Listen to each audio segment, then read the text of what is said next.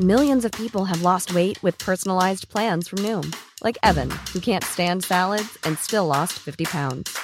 Salads generally for most people are the easy button, right? For me, that wasn't an option. I never really was a salad guy. That's just not who I am. But Noom worked for me. Get your personalized plan today at Noom.com. Real Noom user compensated to provide their story. In 4 weeks, the typical Noom user can expect to lose 1 to 2 pounds per week. Individual results may vary.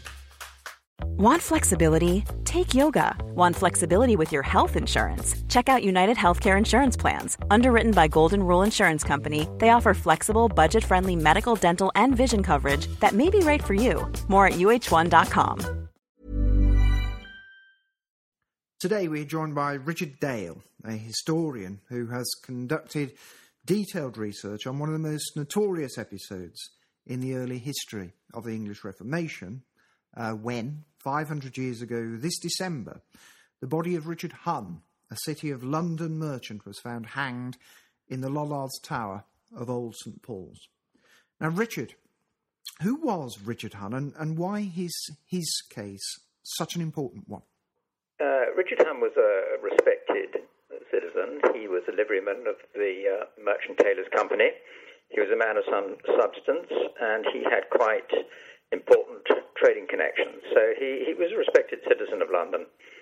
The case was important because it was the build-up to the Reformation. There was a lot of anti-clerical feeling in London. There were some important issues about tithes, about the power of the church, which was, after all, a state within a state. It had its own legislature, convocation. It had its own law, canon law. It had its own taxes, tithes, and its own courts.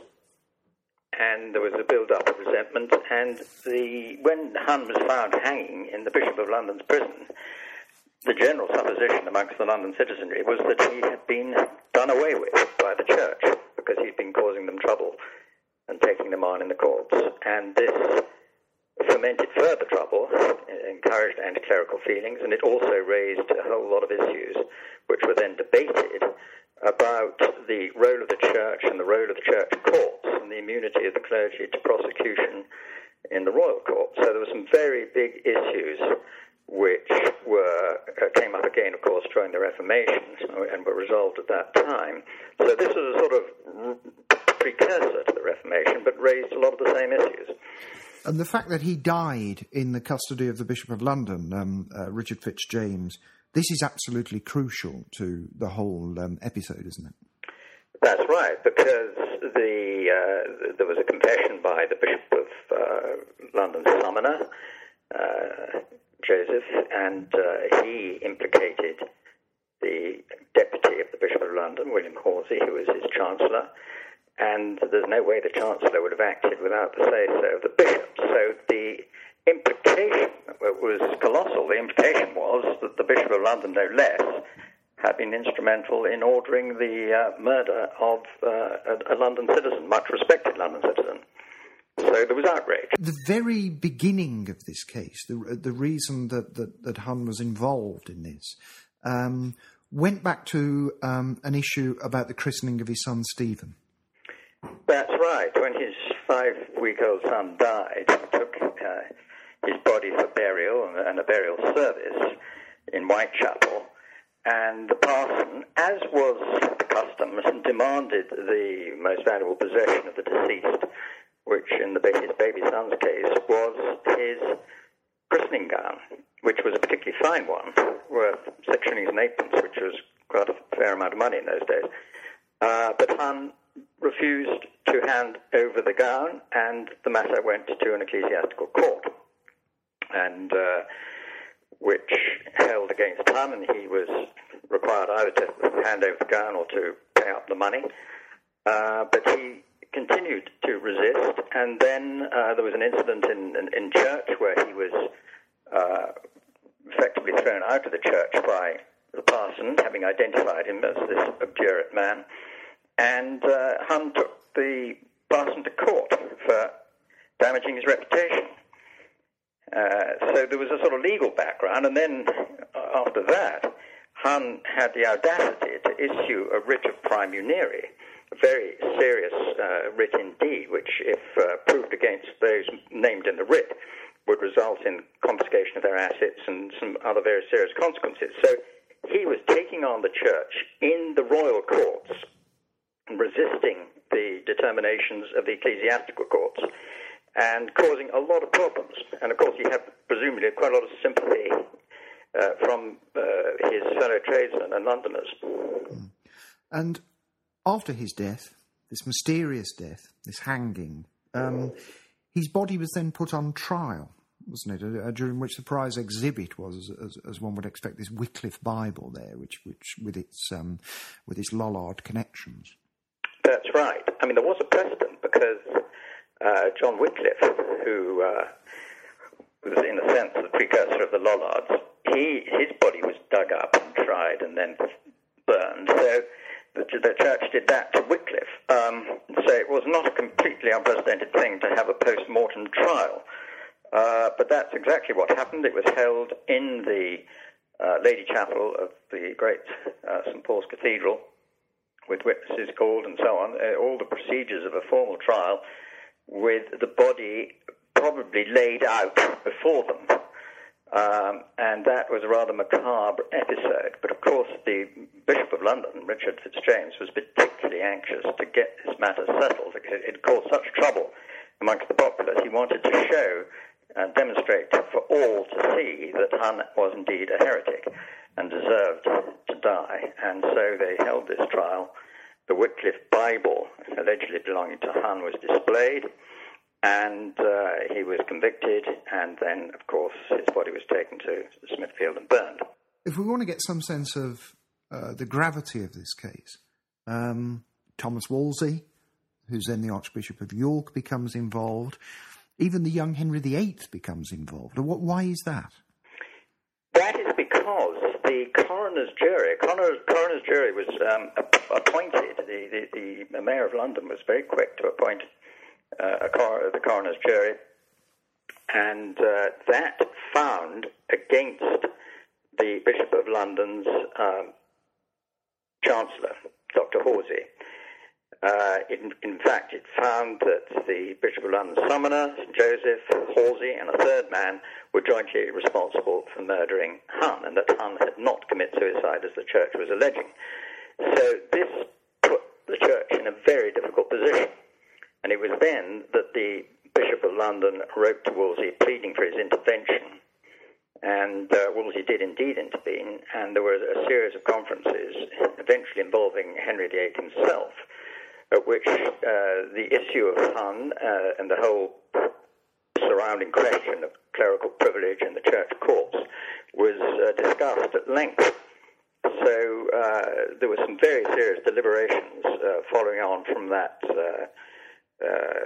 decision of the coroner's jury.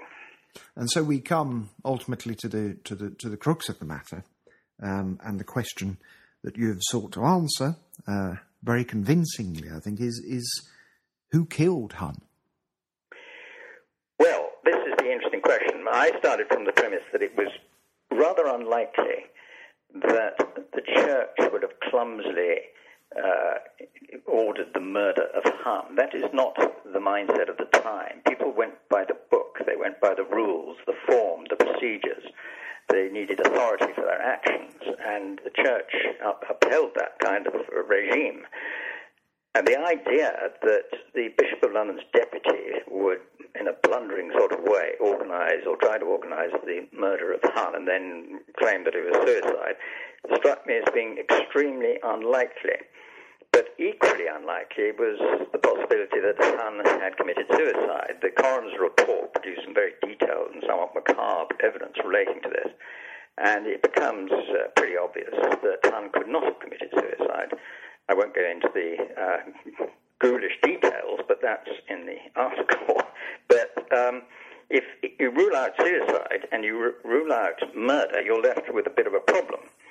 And it was then that I started looking at the canon law of torture and found that in very great detail, the circumstances of Hun's death and the surrounding events fitted into the very specific requirements laid down by canon law in relation to torturing heretics.